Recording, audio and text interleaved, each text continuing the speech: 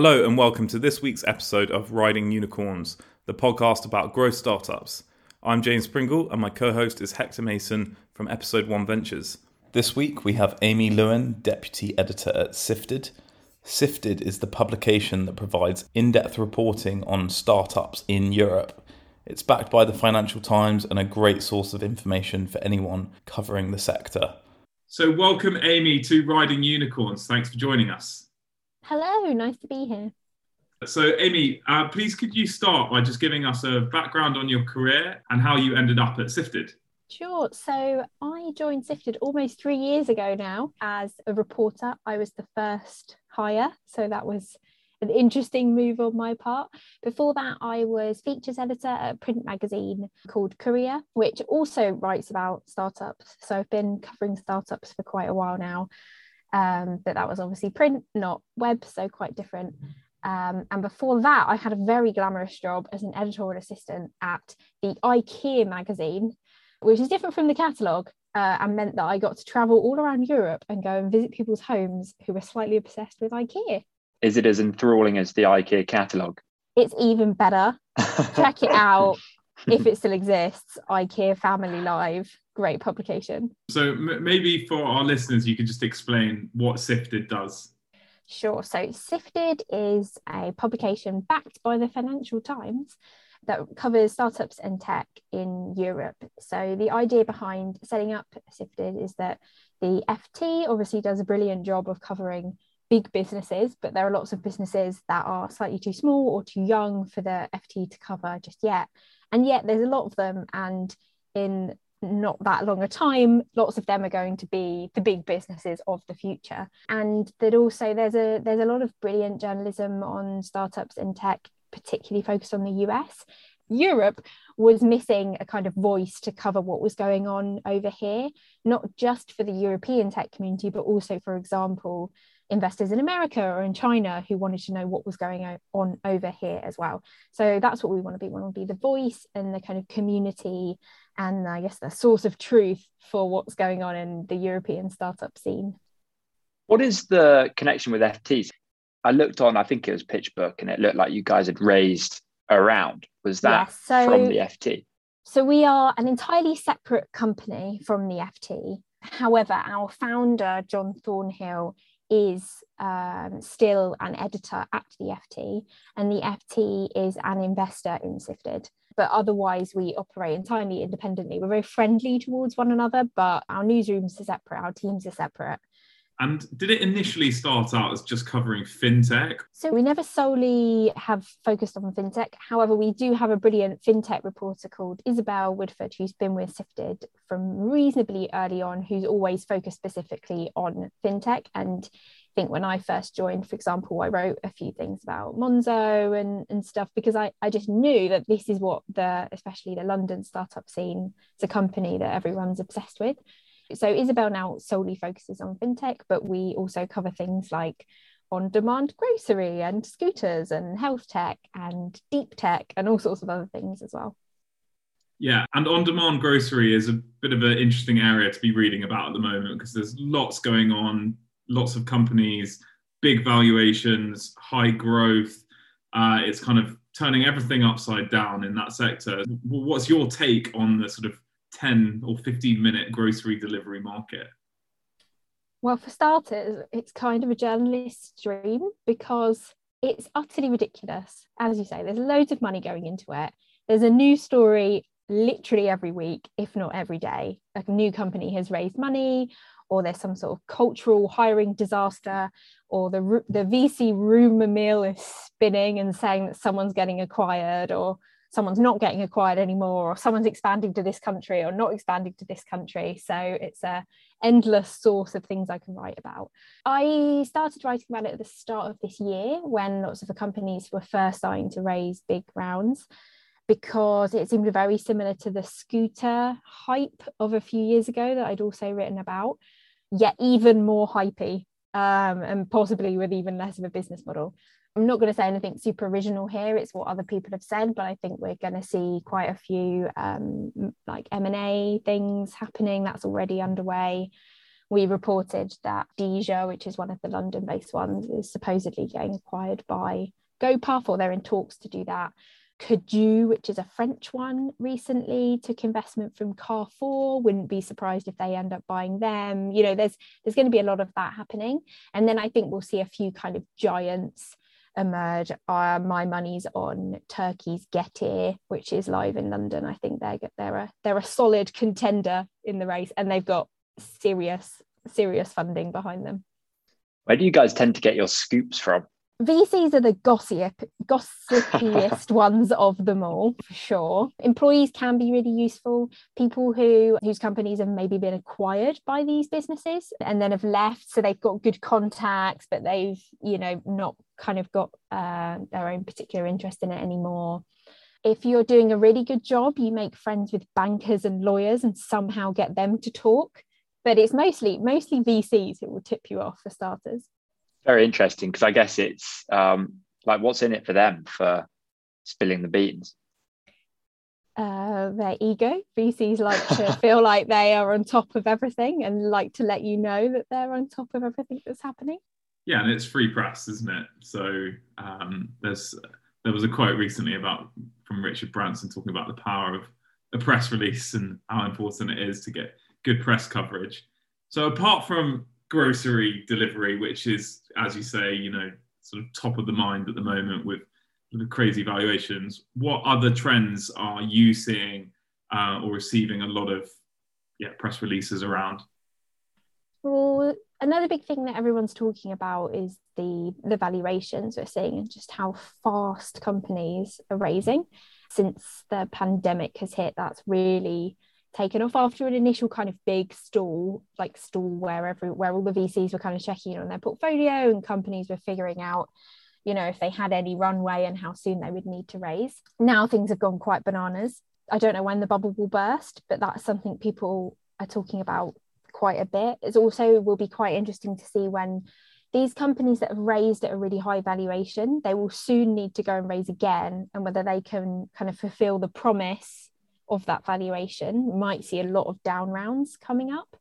This isn't really a new trend, but another thing I'm always interested in is every new VC fund that launches is doing things somehow very differently from everyone else. So any sort of iteration on the VC model, whether that's, you know, having a scout program or an angel program or different kind of collectives that enable people to invest in VC without, you know, being a super high net worth individual or an institution.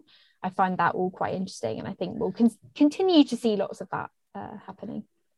Definitely. It's interesting that you touched on that, because I run an event called the Seed Stage, which is exactly that. And it's basically a pitching event where anyone can apply, and then VCs vote on the companies they want to see pitch. And then the ones that receive the most votes get to pitch in front of absolutely anyone who can join. I'm super passionate about getting young people and people who aren't high net worth and haven't already made their money investing from really small amounts in top tier companies, which isn't often possible on Crowdcube and places. And so hopefully we're going to be spinning up sort of SPVs and vehicles for the companies who pitch at the seed stage to allow any of the attendees to invest in those companies. So yeah, I completely agree that I think it seems to be the way the world is going. I have a question for you on this. Yes. Do you think that's responsible though? Do you think Joe and Jane Schmo should be investing in startups or VC? Or is that just a way of very likely throwing your money down the toilet? Yeah, I think it's a really good question. I think it's a great point. And, you know, people need to know what they are getting themselves into. I think if they do have a clue what they're doing, then private market investing can offer way better returns than public market investing. So potentially the reward is great. We need to be clear not to let people who don't know what they're doing invest. What Hector's doing with the seed stage, there's sort of a panel of VCs that help select the company. So it's still a selective entry model, which helps improve the quality. But also with all investing, capital is at risk. And so people have to be aware of that, and there have to be disclaimers and things like that. But there is something incredible about investing early, even with very small tickets, whether it's 500 quid or £5,000, you know, anything in between. You get to spend more time with founders, spend more time with other investors, see different business models.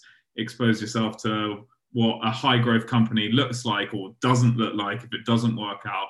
And with things like EIS, your maximum exposure is 40% of what you invest, because you've got 30% income tax relief on the way in and potentially 30% loss relief on the way out. And that's if it goes wrong.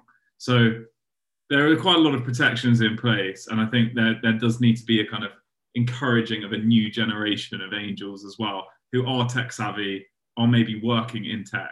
More and more people are being employed by Carwow, Deliveroo or Revolut. And so these people, they might not be the founders with lots of equity making massive money on the exit, but they have lots of relevant experience that they could recycle back into early stage.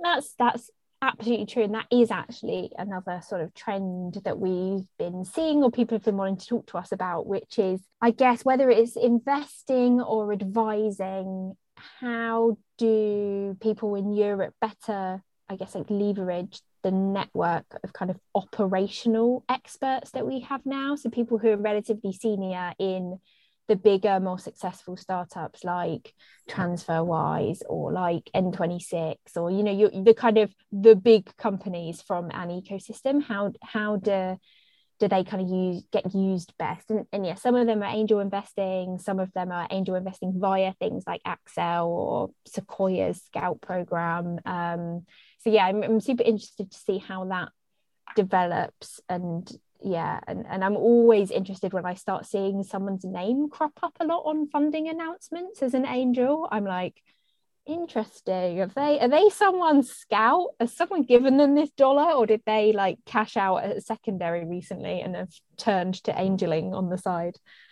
Yeah, I think it's also a really important move for the long-term diversity of VC, which is that if people do start investing with smaller tickets from any background through a kind of selective entry model where they're building their portfolio, they're building their own track record, they're building their pattern matching. These are the future potential GPs of new VC firms. And so you've got to start somewhere. And even if it's small tickets, you can still put your hat on it and say, I made that investment. So I definitely sit in the camp of everyone should dabble a little bit, obviously within reason. And if you really don't have the knowledge or expertise, then consider being an LP in a fund first, or going through some model where you're not necessarily the sole decision maker on each transaction. But it's a really important thing for diversity. And on diversity, I mean, that's a huge topic at the moment. How do Sifted cover that, and how do you guys see things moving, and what's changed in the last sort of year or two? I think unfortunately not enough has changed. So the classic example is you look at the amount of money that's gone into female founders, that basically hasn't changed. I think it actually got worse last year. That's not great, really not great. There's definitely more communities springing up. There are more funds that specifically focus on whether it's underrepresented founders or Black founders or female founders. They exist now, and they didn't maybe exist or anywhere near as many of them sort of 5 or so years ago. But it's absolutely embarrassing and unbelievable if you actually think about it, that basically over 90% of funding goes to all male founding teams. Like it's 2021. How is that still happening? So like masses needs to be done. A good thing is that yes, there are more female investors. There are still really not enough female partners. We did a list recently of basically every single female partner, like a decision-making, a general partner at a fund in Europe, and there are about 200. I don't know how many men there are, but it's a lot more than 200. A lot needs to be done. In terms of how Sifted covers it, from when I joined, I think there's always a challenge with kind of news or any journalism of how do you choose what stories to write about. And I think a challenge with tech journalism has been, if your main criteria for kind of what makes a top story is like the amount of money that has been raised, or kind of how well known a founder or an investor is, then you're basically excluding female founders from the start, because they do raise less money, or they are less well known because there aren't that many of them. So you kind of change the criteria. But I think there's also and then there's different things you can write about. If you're writing about kind of operational expertise, or you're picking the brains of VCs about companies they're interested in, just make sure you speak to a goddamn woman or a person of color. Like it's not that hard. You just need to ask to interview different people. And then it's a kind of representation thing. So at Sifted, whenever we do events, we never have any manels, and the female journalists don't count because most of our reporters are actually women. So we have to make sure we have women on our panels. And we'll often pick as the top photo in a story. If we interviewed a bunch of people and one of them is a woman, we'll make that the top picture. So we're at least kind of presenting the kind of industry that we want to see. Another area of diversity that we are like even way further behind on is kind of people's backgrounds, especially people from less privileged kind of economic backgrounds. That's a whole other thing. And again, it's crazy to me because tech should and could be the kind of industry where anyone can make it. You don't need to go to uni. You can teach yourself stuff. Like you probably need to be like really good at networking, but it is possible. And it's just such a shame to me that we're so far off that yet. But I have hope.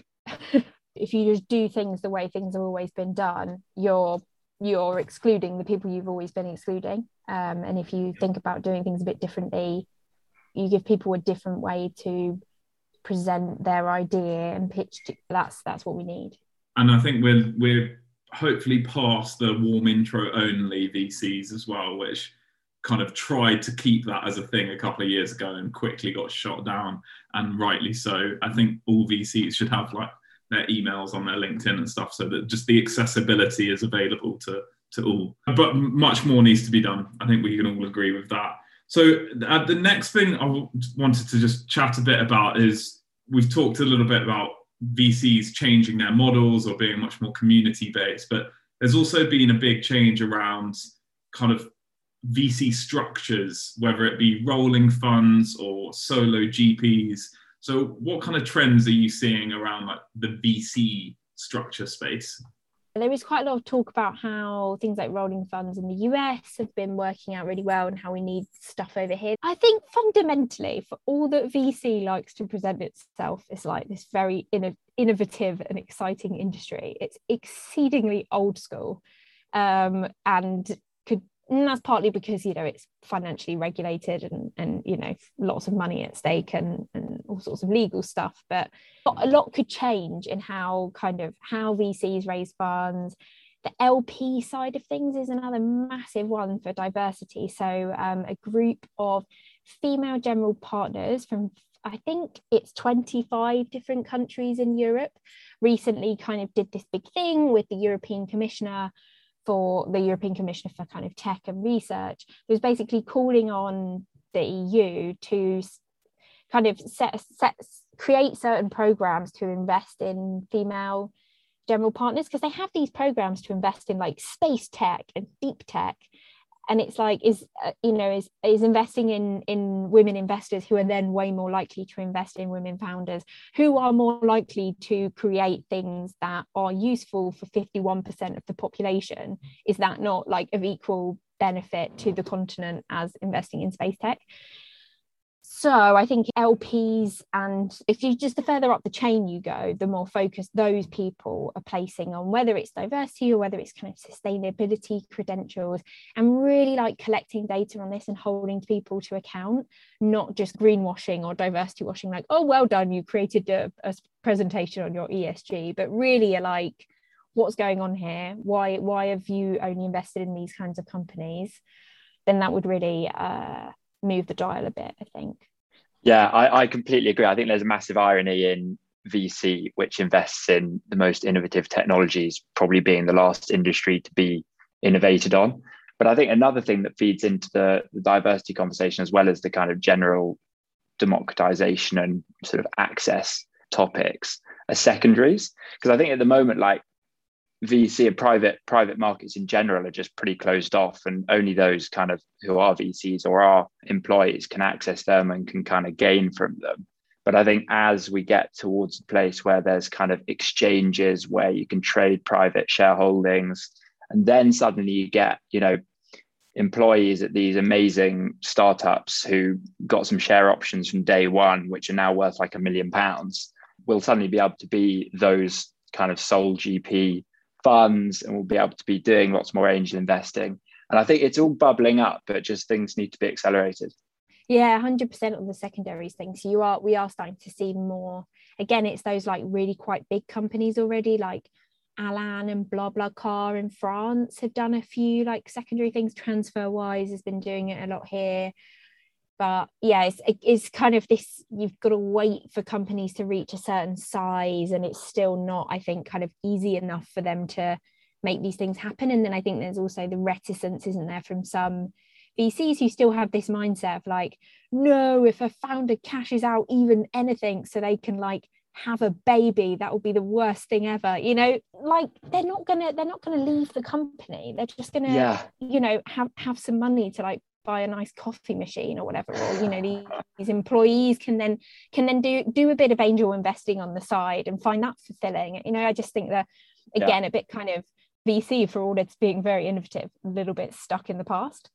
Totally agree. And I think, you know, hopefully that is becoming an old-fashioned view. You know, I think most VCs that I speak to now are like a founder of a business worth hundreds of millions of pounds should not be stressed about like, you know, putting food on the table or about paying their mortgage or whatever. So like allow them to sell a bit of their shares, allow them to live a little, and hopefully they'll run their business better and in a less stressful way. So yeah, it's super interesting topic. But I wanted to ask you, what motivates you as a journalist? I guess I wear a few hats. As a journalist, I'm just like most journalists, very, very nosy, very curious. I love learning about new things. I really like people. I like hearing stories, and then I like writing them up in a way that is hopefully enjoyable for people to read and enjoyable for me to write. And then why I really love my job at Sifted is because I also get to be a person who is a first employee at a startup, which comes with all of the stuff that I guess lots of people listening will know about, which is being like interim chief people officer and the person who, I don't know, organizes the Team Rounders event and, you know, does a whole load of other random crap. And that is super fulfilling for me. And I hope it also makes me a better reporter on this space because I've lived some of it. Yeah, I think it's fascinating. I mean, we've spoken to Eamon at Techstars, who was a journalist prior to becoming a VC, and then obviously Kieran at Ascension, journalist before becoming a VC. I think there's a lot of shared skills in, you know, knowing the right question to ask, having a bit of hustle. Do you think there's a career in VC ahead of you? I have been asked this before, and I also have a very well-known angel investor who has promised that he will write me my first check whenever I want to do that. I think that is ethically problematic if I'm investing in companies, so I am not doing that. I'm also still convinced that VC is obviously the dark side, so I will stick with journalism for now, but you can call me up on this in 20 years' time or whatever if I'm suddenly running Sequoia. Well, so Michael Moritz, he was a journalist, so it's the right one to go with. And Amy, what's next for Sifted? So obviously the publication is doing really well, but are there plans to expand to even more formats? So as it stands, we have a website, we have multiple newsletters, we have digital events. We're also going to be doing in-person events soon. People are always asking us to do a podcast. We would love to do a podcast. If anyone listening to this would like to sponsor our podcast, please get in touch. What else do we want to do? We launched membership earlier this year, so we need to make membership even better, get more people signed up. I guess that whole product, what it takes to be a really good subscription publication. We would love to do more stuff around. We've always talked about that buzzword community and kind of making things two-way, because we don't just want to be a publication where we kind of we broadcast stuff out to people. We want it to be much more two-way, and we think that especially in an industry like startups that makes a lot of sense, but it's creating what's the right platform to do that, where like what's the best way to engage with our readers. So we've got all of this stuff to figure out, and then like any startup, we're hiring loads, so we've got to find all those people, onboard them, do all of that stuff. So hopefully just kind of bigger and better of the same. Yeah, and if there's someone listening who's thinking about joining Sifted, what are the sort of cultural traits that you need or you look for when hiring at Sifted? So I'm delighted that whenever anyone joins Sifted, everyone always comments on how friendly and how helpful everyone is. We are a very friendly and a very helpful team. We are a team. We help each other out. We don't yet, hopefully we won't ever, have kind of real divides between different teams, partly because we haven't really had any different departments for a long time. Just kind of willing to roll your sleeves up, be interested in doing lots of different things. And be generally a decent human being. Yeah, sounds like a nice place to work, to be honest. And Amy, we're getting to sort of towards the end of the episode now. So we always like to ask people if they were to have dinner with 3 people, who would that be? So we did a big investigation this week into Gorillas, the on-demand delivery company that has just a few issues behind the scenes.